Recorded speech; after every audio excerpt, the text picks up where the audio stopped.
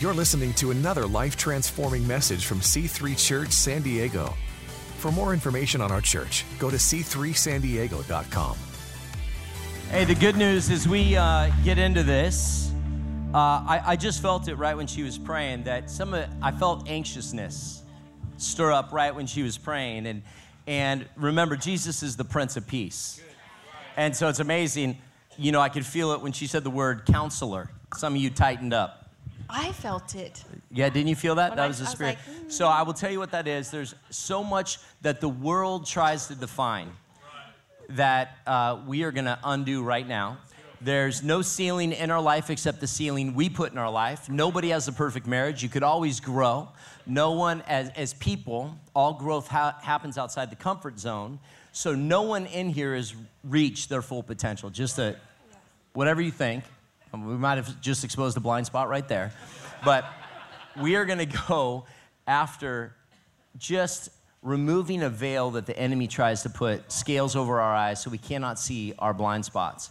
And we're not coming from a place of weakness, but one of strength. And so I'd love, Brian, if you could give us a little, just who you be.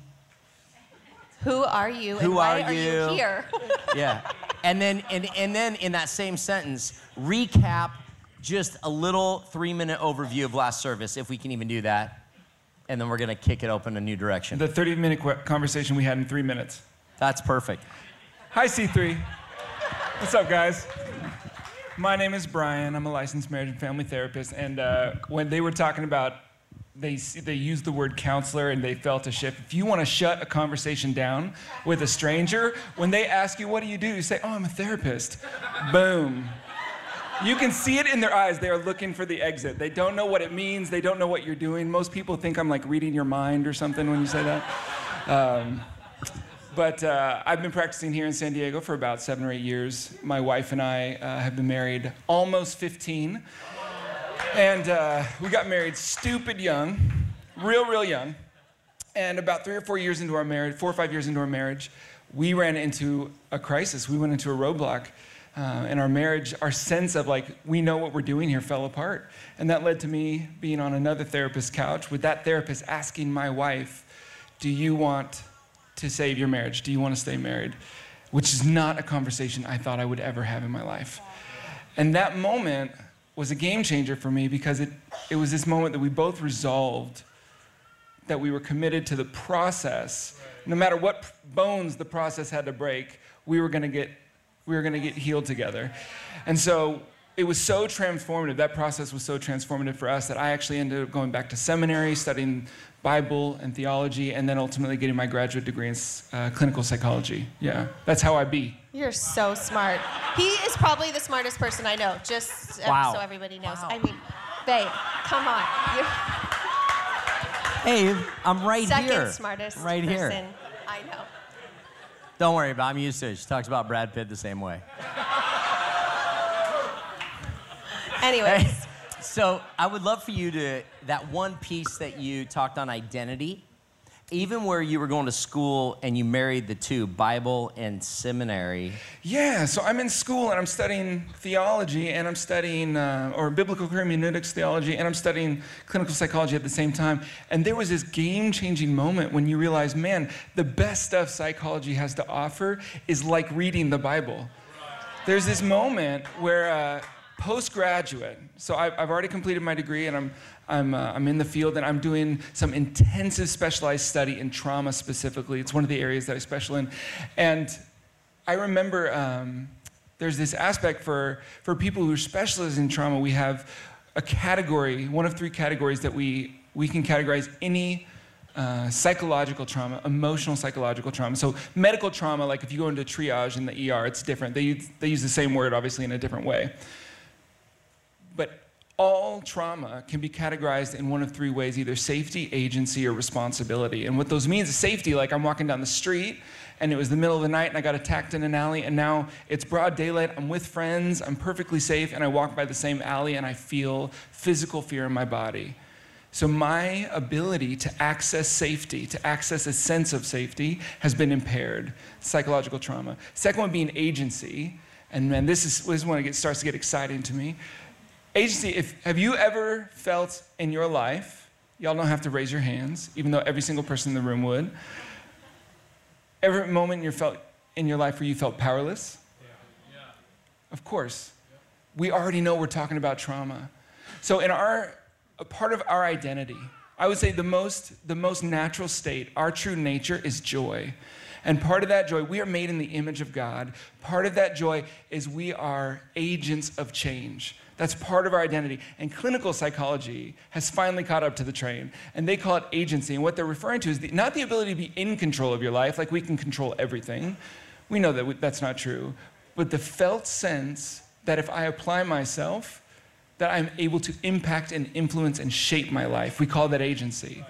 And so when we go through an experience like I'm really little and my dad leaves, and I internalize that as I failed, or I tried to get him to stay and I couldn't. And there's this pervasive feeling that if I try that, I'm gonna find out that I'm not good enough.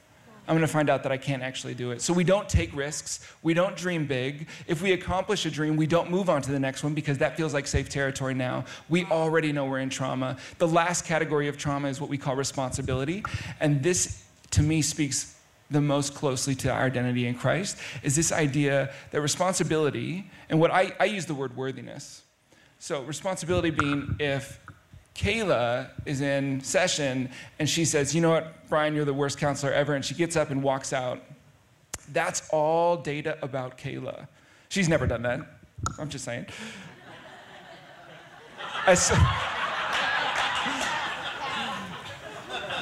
soon as I hear Kayla's message about me, and I think that that's data about me, and I think I am not good enough, that my worth is on the table, we already know we're talking about trauma. Because when I'm grounded in my identity in Christ, when I know who I am, I know I belong, I know I'm worthy, they can have all the opinions in the world about me, and I'm not gonna get moved. That is a word. Come on.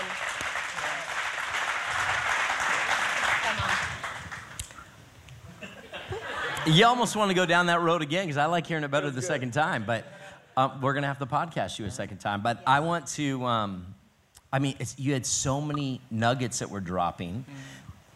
And I would love for you to go down the road of what you talked about, that joy piece. Just one more thought on that joy piece.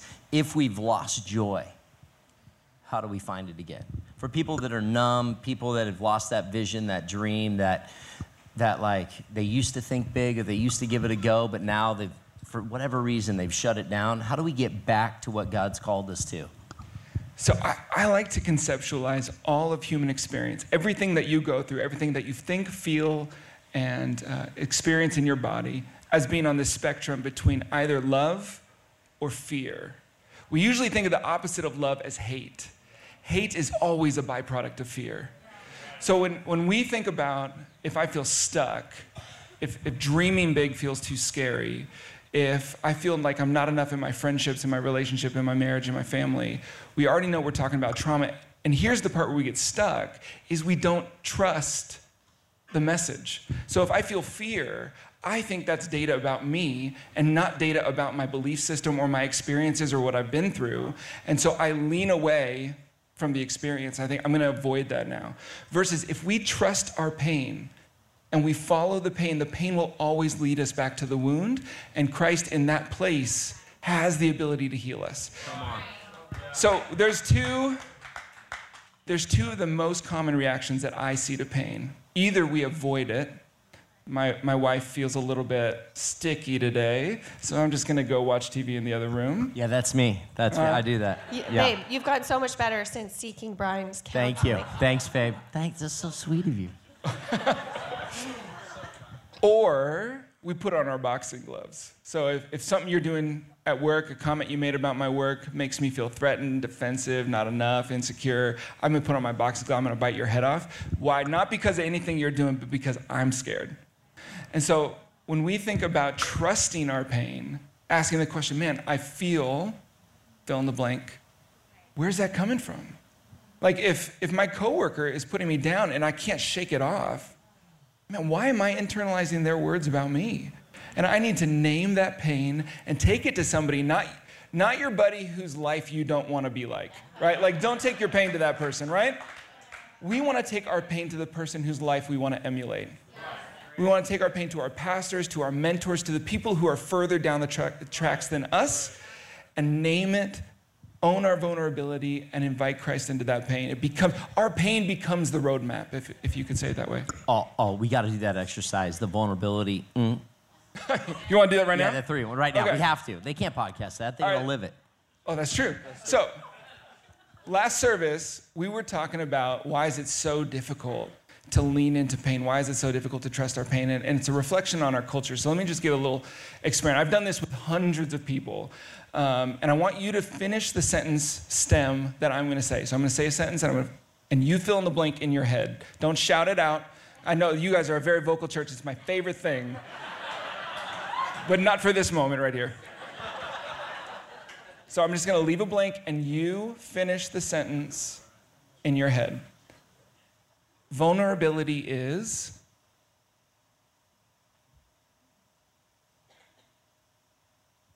Vulnerability feels like...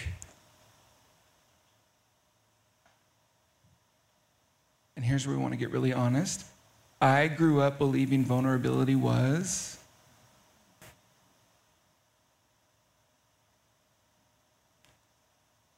So I know this exercise that we just did, it kind of came out of left field. You weren't prepared for it. It's not like we were set up and we were talking about vulnerability. 99% of the time, I've done this with hundreds of people, 99% of the time, people finish the sentence, I grew up believing vulnerability was weakness. And that is a traumatic belief. It's a belief that's rooted in the world is unsafe, I am powerless, and I'm not good enough. Vulnerability becomes weakness when I am insufficient. As soon as I know that I am loved, I belong, I am worthy, I am capable, vulnerability becomes natural. Why did I start talking about that again? Yeah. Because he asked you to. Yes, it was amazing. Okay. Thank you. But we were talking about it because I see so many people that, and this is why I raged against it, and I didn't even have a psychology background, is that I just couldn't handle watching my family be Christian, say our family's for it, and then after 32 years, they got divorced. And then I watched all my cousins, and we'd all come together, and the parents would sit at the big table and talk about how awesome their grades were and everything. And I'm thinking to myself, man, our whole family's falling apart generationally, and everyone's just getting together over Christmas saying how rad we all are. And I was like, isn't anyone, but no one in that family wanted to be vulnerable. Everyone put on the Christianese face like we're all such rad Christians. And then we'd go home and see another thing behind the curtain. But I've seen it in many churches. I've seen it in many Christians to the point where I can't even be friends. It's my stuff I'm walking through with people that can't be real. We can call it vulnerability. I just call it being real. But they want to put on this thing like we have it all together. Well, then I don't need to be your friend because I don't. But the difference is, how do we be the church that lets down those walls and just gets vulnerable or real so then we can move forward? And I just see so many churches get stuck and then they just are reproducing the same thing. I told Pastor Jurgen the reason why I love you guys is how you are on Sunday is how you are on Monday. So we've mirrored our lives after them. And it's so interesting, even when new people, and hey, welcome new people, but hey, listen, we want to be an authentic, vulnerable, real church, and we all why can't we just get past it? What advice can you give to speak into our church as a whole so we can quicken that or heal with whatever blind spots we have in that area? So becoming a community that's comfortable with vulnerability means becoming a community that is comfortable with our ish being aired. We got to meet with another small group of leaders recently, and one of the things that came up, we were talking about privacy deepens paralysis. As we become scared, the first thing we want to do is isolate and hide, which reinforces whatever is keeping us scared. It builds this little hedge of protection around that fear, and it keeps that fear really safe. And so when we find leaders, mentors, friends who are really mature and grounded, and we say, okay, I'm going to make a discipline of bringing my ish to them on a regular basis, whether I feel like I've got it or not. Because here's the thing, if you do some intensive work, let's say you spend the next 3 months in therapy, And you do this incredible work, and you're like, yes, I finally conquered that mountain. And I ask you, is there, I hope I'm not overusing this word, is there ish in your life right now? The answer is always yes. Of course, you've gone deeper, it's new. You can't conquer this mountain until you climb the last one already, but we already know that refinement, that process of sanctification never ends. So is it a discipline? It's a yes or no answer. Is it a discipline in my life? Can I ask the question, one of the questions we had planned, or is that too planning-ish for you? She's such a planner. Okay. Take your number 6 and do it, babe. Well, I think it's a good segue going off of what you just said, because even for my husband and I, we were hitting a wall in communication, and that's the reason we ended up back in Brian's office, to be really transparent. A few months ago, this same communication pattern kept coming up, no matter what the issue was, no matter what the disagreement was about, same pattern. And so I would love for you to speak into that, if anyone else is facing that here today, and what blind spots you see in couples in communication that holds them back from stepping into the next level, like the next layer. Absolutely. I'm here. So I'm going to tell you the number one myth I think people bring into their marriages and why this keeps us trapped more than anything else. Y'all want to hear that? Yeah. All right. So more times than not, I wonder if I say this statement too strongly, because I think I scare people, but I don't really enjoy premarital counseling. I do a lot of it because it's helpful, but 90% of the time, there's 10% where they come in real and raw, and it's amazing. 90% of the time, they come in with these rose-colored glasses. They're actually not looking to do therapy or counseling. What they're really looking to do, I want to take a personality test. I just want you to tell me how compatible we are. And there's value in that. We can learn about what does a healthy marriage look like, what does healthy communication look like, but we don't actually want you to assess our health. We're engaged and we want to stay in this season of rose-colored glasses. And so what I do is I tell people right off the bat, if you're looking for a workshop or a book or a fun class, I'm not your guy. You can do that cheaper and much easier scheduling from your living room.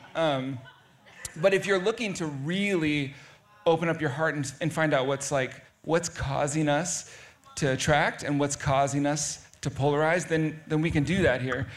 So what we end up discovering in our first, sometimes it's our first 3 months, sometimes it takes a lot longer than that, maybe 1 to 3 years, is that there's a wake-up call moment in marriage, and you realize this relationship's primary purpose. The thing that if your marriage is not you or your spouse, it's your marriage. It's a third entity. The thing your marriage is most concerned with is your growth, not your happiness. Any married people know that's true? Marriage is the most honest mirror you will ever have in your life. So when we get into marriage and our communication starts to get polarized, it's because I got into marriage and things got rocky, and I projected the myth that marriage is supposed to be fun, easy, and happy. And so that's how I know if I got the right marital partner. Man, so many people come into my office and they won't name it explicitly, but deep, deep down they believe this is hard because I picked the wrong person. So no, this is hard because you got ish that you brought into the marriage. In a sense, there's no such thing as marriage issues. There's only individual issues, and now I have to deal with them, right? That's a word. So, I'm sorry. I'm bunny trailing. I'm gonna bring it home now. So what happens in marriage is we get into this cycle and this dance of the way that I'm used to getting my emotional needs met. Maybe when I was younger, if mom felt far away or if I needed some reassurance, what I would do is I would withdraw, and mom would notice, and then she would come to me and she'd rescue me, right? And that's perfectly appropriate for a 6-year-old. 100%. Sorry. We said we didn't want a private counseling session in front of everyone, okay? No, this is helping me, babe. I'm vulnerable. I'll take it. Give me more. Give me more. And so when we think about running into these roadblocks where instead of being vulnerable with you and saying, oh man, I'm noticing that I feel kind of defensive right now. I'm not sure what's going on. Or I'm noticing that you look upset. Can you tell me what's wrong? I want to reassure you. Instead of disarming and showing our vulnerability to our partner, we armor up, we show defensiveness, we attack them, we withdraw and cut them off. What we're doing is our marriage is tapping us on the shoulder saying, time to grow, guys. That we can't, the marriage relationship is this unique emotional proximity in our life where, like, if Kayla's my friend, it's really easy to have a great friendship and keep her at arm's length. Man, as soon as Kayla becomes my partner, it doesn't work anymore. And I think God designed it that way. It is a crucible and an incubator. It is both the thing that brings our pain to the surface, and it's also intended, when done right, it becomes that greenhouse, that safe place where we can actually heal these childhood wounds. Come on. Well, single people, I just take it down that road, because a lot of single people are either, who am I looking for? And, they're not concerned with any development on themselves. The conversation I'm having is, yeah, so-and-so. They're just not this, they're not that. And it's amazing. What advice do you have for single people that want to get married, that want to find that Mrs. Right? Man, when I get to talk to single people inside the church, the first thing I'm always compelled to say is, I am so sorry. No, not for your singleness. That's not what I'm saying. I am so sorry for how the church, and I'm not talking about C3, I'm talking about the big C church, has treated singleness. We have this attitude in our community that if you're not married, you're somehow subpar, you're somehow like on reserves, like someday God will call you to the front lines and use you. Wow. And I think what we do... Come on, go there, preach. This is great. I'm glad that was a good sound that was coming from that. I'm glad. You're going with me. Not all communities would be able to go with me here. And so what we do is we take this message that, okay, someday my life will be whole, and so when I find the right person, I'll know what wholeness feels like. Instead of saying, as soon as I find wholeness, the right person is going to be attracted to my life.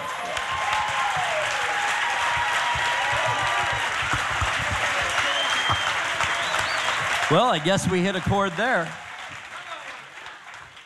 So what would I hear a lot, whether it's anxiety around that topic or loneliness, what can you speak into that on?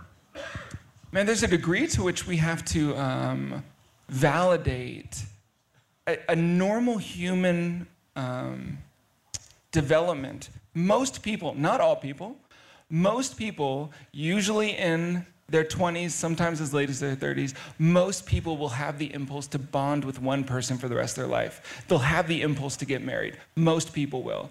I think it's really important that we validate a degree of loneliness, because somebody who's in singleness doesn't have that unique, romantic, committed sexual bond with another person. And so there's a degree to which we can say, there's not necessarily something wrong here, that you're feeling this ache because you were born for that. There's another degree to which we are hoping that I will feel whole when I find that person. And as long as we are entertaining that belief system, we're probably doing two things. We're probably, A, keeping ourselves alienated from the people we would want to attract the most. Do you guys know, any single people in the room, do you guys know that your most attractive quality, I don't care how often you do Pilates, I don't care what kind of car you drive, how big your bank account is, your most attractive quality is joy. Yeah. I didn't know that. As a young person, I did not know that information. I got really lucky. My wife and I found each other as really wounded people, and I was lucky enough to find a woman who wanted to go through the trenches with me and to get healed together after getting married. But it's a lot easier if you start that journey. Own your wholeness, own your joy, and you start that journey now as a single person. Yeah, and I really think it's so important just to know that, the enemy doesn't want us to do any work in this area, development. He would much prefer us go in blind, don't lean to what God's saying about relationships, equipping us. There's a world out there that's trying to define marriage. There's a world out there that's trying to define chaos. how do we as Christians be the light in that world so the world doesn't have the loudest voice, but actually this community can impact them? So my wife and I talk a lot about the culture of our home. You know that you live in a culture. We live in the culture of the U.S., and that culture has some amazing beauty, and it's got some real raw weakness. It's got some real toxic belief systems in it too. We also live in the culture of the West Coast and of California and of Southern California and of San Diego, that we live in a very specific social culture that we have zero control over. The culture that you send your third grader off into in the morning as they go to school, you don't get to control that. The only thing we have control over, but the miraculous part is we have 100% control over, is the culture within our home. And so when we think about what is the culture of our home, that is the most powerful gospel I think that we can preach to the world. You guys really want to preach a loud gospel? Learn to love your spouse really well. Love them vulnerably and selflessly. If you want to preach a gospel at school, you never have to mention Jesus. All you have to do is respond to your child with patience. In front of the other parents, like, man, there's something different. And then as you build relationship and they realize that you are obsessed and in love with Jesus, they're going to connect the dots all by themselves. It's going to happen naturally. Oh. How good is that? So good. Is there an altar call right now? So, man, question number 3 on your last crazy one. How do we raise kids in a sexually perverse world that I don't have to have stress or anxiety about that influence jacking my kids up? I don't know if there's ever achieving zero stress and anxiety. I have stress and anxiety. I have a 6 and an 8-year-old daughters. And I probably have a mitigation of anxiety every single day when they go to school, because they come home and they say, you know, this is what Sally watches on TV, and they are exposed to other people and they're in this world. It takes me back to, I think the most powerful weapon is the culture of our home. You know, there's this thing when we are working with a couple who's trying to heal from infidelity. And there's a part of that process that's really important, is the way the information is disclosed to the family. So let's say I had a ton of just really, really painful hidden behaviors, and my wife needs to know about it. We set up the safest container possible, and we facilitate that disclosure. What if I have kids? We have to judge at what developmental stage, what is appropriate for them to know about those things. And sometimes we have what's called a forced disclosure, where let's say you are a high-profile person, which I've worked with, and now this is gonna be aired. So we would rather not tell your 6-year-old about what you guys are going through, but they're gonna hear it from schoolmates or from the television, so we have to hear it from us, is we have a degree raising kids in this culture, which is sexually saturated. It's a degree of forced disclosure. It's we have to arm our kids probably before we're really ready to, probably before we would prefer to. We have to equip them with a Christ-saturated culture at home that names what they're gonna face, but it names it informed. So when you say, man, it's possible, Jimmy, that now that you're going into 5th or 6th grade, it's possible you're gonna hear your friends talking about looking at these kind of pictures. And we tell them, this is why we don't look at those kind of pictures, because it affects our brain, because it lies to us. It gives us this false sense of intimacy, a false sense of worthiness that will ultimately leave you alone and empty. And we start to equip them. Would I want to tell my 5th grader about pornography? No, it wouldn't be my choice. I wish we lived in a culture where they didn't have to find that out, that exists, until they were an adult. But we don't live in that culture. So we have to be informed enough to know, how do I appropriately tell my 3rd, 4th, 5th, 6th grader about what they're gonna face out there, so that they can, when they see it, they don't see the allure of pornography. They see, oh man, that's dangerous. Dad told me about that. Yeah. Wow. Let's hit this subject. And whether one of the couples, or like I'm numb, or my spouse is numb, they don't even want to go to church, they've kind of lost their faith or lost their way, or their job crushed them, or they've been offended, or just I can tell my spouse is numb. What kind of hope do you give for people that have tried just everything, and the husband or the wife says, oh, I don't want to go to counseling? What do we do to navigate those situations? So we have this impulse in marriage and in relationships in general, but it really comes full service in marriage, is that we accidentally fall into the trap of believing that it's my job to change my partner instead of it is my job to change our partnership. And the reason that distinction is important to me is because if I am married to somebody who doesn't want to go to church or doesn't want to go to counseling, my partnership with them will change if I grow. The relationship and the dynamic we have cannot stay the same if I grow as a person. So if I go to church and I make my mission is to be such a beacon of joy and light in your life that you're gonna have to blind yourself to ignore the fact that there's something real, and I stop trying to change you, our partnership will change. Sometimes, and this is the minority, sometimes that change actually leads to the partner pushing you further away because it's too painful to be that close to Christ. And you know what? That's a painful thing, but you have to let them push you away. As soon as you try and control them, you are no longer loving them. Right. Yeah. Say that again. Say that last line. Going back to that wound of responsibility, when that responsibility can come to the surface in a lot of ways. It can come to the surface where I feel shame because I feel rejected by you or because you're disappointed into me. It can also come, I feel fear because you're going down a path that I want you to go. And when we're talking about an adult partnership, we're talking about love looks like respecting that person's agency, always. So the second I try and control you, I have actually stopped loving you well. Wow. Yeah. Incredible. Amazing. Let's give that a hand. Oh my gosh. I think, yes. Are you okay over there? Okay. Your mind's blowing. It's good. I'm going to go do an altar call. Come on.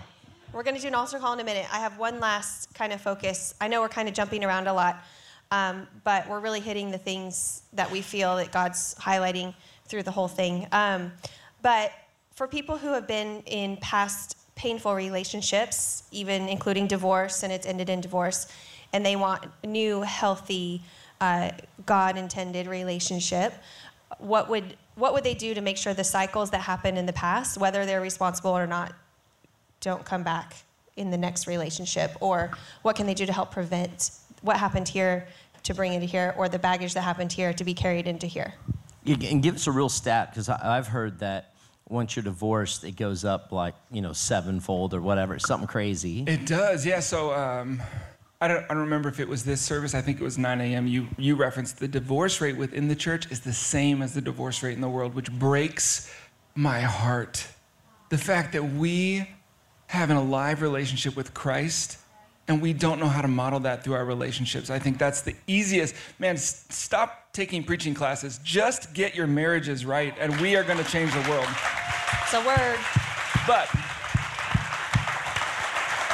yeah, speaking into that, I would say less podcasts and more work. More work. It's like, oh, yeah, I just listened to another podcast. Well, what are you going to do? Yeah. I don't know yet. Put the work in. So when we... I lost my train of thought. You were going to take us down that road. My wife just asked that question about not bringing their baggage in. Yes. So when we think about second divorces now have about a 70% divorce rate, and third divorces have about an 85% divorce rate. Why? And there's a lot of factors that go into that.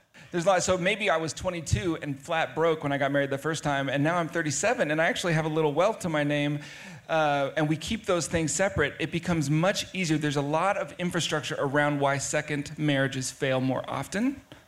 I would say the most potent, the most relevant reason is that they're easier to leave. A second marriage, so if I get married at 25, 26, 27, and by 33 I have a kid, or by 36 I have 2 kids, something like that, and we're going through a hard time, just the fact that we share children is going to be this little bit of extra stickiness. It's like, man, the idea of leaving feels so good. There's this fantasy in my brain about how awesome it would be, but I also know it would change these kids' lives, and there's that extra stickiness. Second marriages, often we don't have that stickiness. There's not this other infrastructure around us. We also have, and I don't actually think this is that unique to second marriages, we also have the trauma that we bring in with us from our first marriages. So obviously, I say obviously, at the train is like gone down the tracks of everything I've said beforehand. Obviously, the most powerful thing we can do for our second marriage is to do personal work from our first marriage. Ownership, ownership, ownership. If I tell you the story of my first marriage and it's a blame story, I don't yet know the story. Wow. So when we think about being unequally yoked, usually unequally yoked does not mean emotionally unequally yoked. We tend to, and a lot of people are gonna not like me for saying this, we tend to find people with similar levels of emotional health. Now, they might be in a very different place than me spiritually, or a very different place from me in their physical fitness or something. There's lots of ways we can be unequally yoked, but emotional health, 95% of the time, we find somebody of the same emotional level of health. And so once we're into that marriage, it's super easy. Oh, well, if they would just be like me, it would be better. Or if they had just been willing to work as hard as I was willing to work, it would have been better. And in some cases, obviously that's true. In cases where a spouse is abandoned, 100% that's reality, but you still have to do the hard, vulnerable self-analysis of how did I get into a situation where I was blind enough to partner up with somebody. It's like maybe I'm not as broken as I'm afraid of, but my people picker is broken. Does that make sense? So yes, individual work, getting really raw and vulnerable with your pastor, with your mentor, with your coach, really, really raw and vulnerable. What was it like? The more you can uncover the way that you participated in what got you to that end, the more prepared you are for your second marriage. Great. So, I have a question. well, babe. Okay. Are you going to ask a question? No, it's just going to be, You want hey, to arm wrestle? Pink, give me the pinky. I know, we could go on all morning like this. I just want to know. I love the chemistry on this side of the room. It's so good. We'll make out later, it's fine. But the thing is, with, don't get distracted. Don't get distracted. If you could leave us, we say we're a hope dealership. Jesus is our hope. Where can you leave us with that solution, that hope? And because we want to pray for people and open up the altar, but give us that seminary / world that you've learned, explosion encounter. So here's one of the things that I try and share as often as possible because I think it's a game changer. If you have pain, fear, shame coming up in your life, it doesn't mean that something's gone wrong. It doesn't mean that you're broken. It doesn't mean that your marriage is failing. In fact, it probably means that your marriage is working because it is reflecting back to you these pain points that you're avoiding, this belief about yourself or about your expectations of how you get your needs met in a relationship, that you are needing to update your software. And so when we go through pain and shame, when we go through shame and hopelessness, we already know that we're dealing with trauma and a lie. Hope is the natural byproduct. Did I turn this off? Okay. Hope is the natural byproduct of right understanding. When I know my right standing with God, when I accurately understand my relationship to God and his relationship to the world, I always get led to hope. So if you're going through a season in your life where in your work, your family, your friendships, where you feel defeated, we already know we're dealing with a lie. I've heard something I hear a lot is that emotions lie. And I actually wouldn't say it that way. I think I understand what we're saying when we say that, but I think emotions always tell the truth about what I most deeply believe. What I most deeply believe about myself and about how to get my needs met from other people. If you are going through pain, fear, hopelessness, Your heart is telling you you are carrying something that you are not built to carry. And hope, here's the kicker, man. You can hold on to this when it gets really, really dark. Is that I know if I face this pain, the other side is always hope. Come on. So good. How good is this session? Is this good for anybody? Honestly. I think, as we land this, and, I want to open up the altar call just to pray, is knowing that, love conquers. Love, you got to understand, Jesus was sent by his Father to die on a cross for our sins. Love conquered evil. Love wins.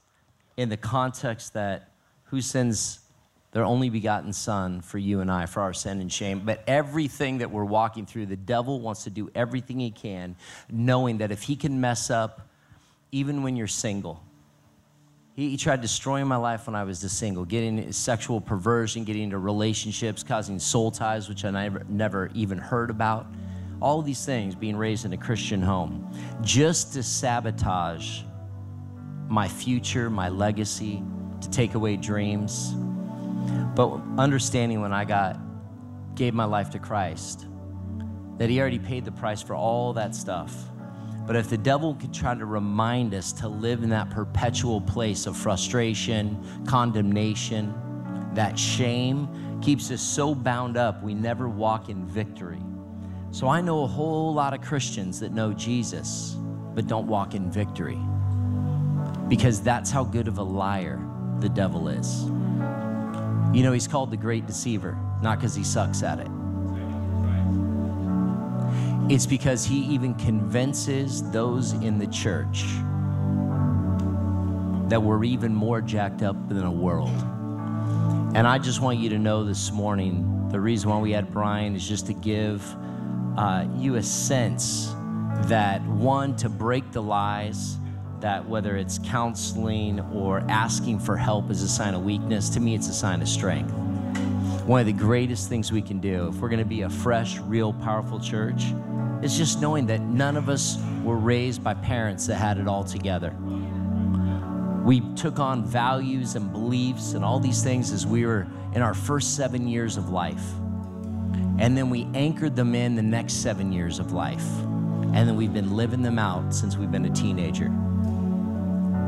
And it doesn't matter how you came into this house, doesn't matter how you came into marriage, wherever you're at, it only matters what God is revealing to you through his Son Jesus, that he is the love and the light of the world, that he came, died on a cross for you and I, and all you have to do is accept him as your Lord and Savior. He's more than just our Savior, which is when we accept him as our Savior, that means we've shifted, we've given up he's taken our sin.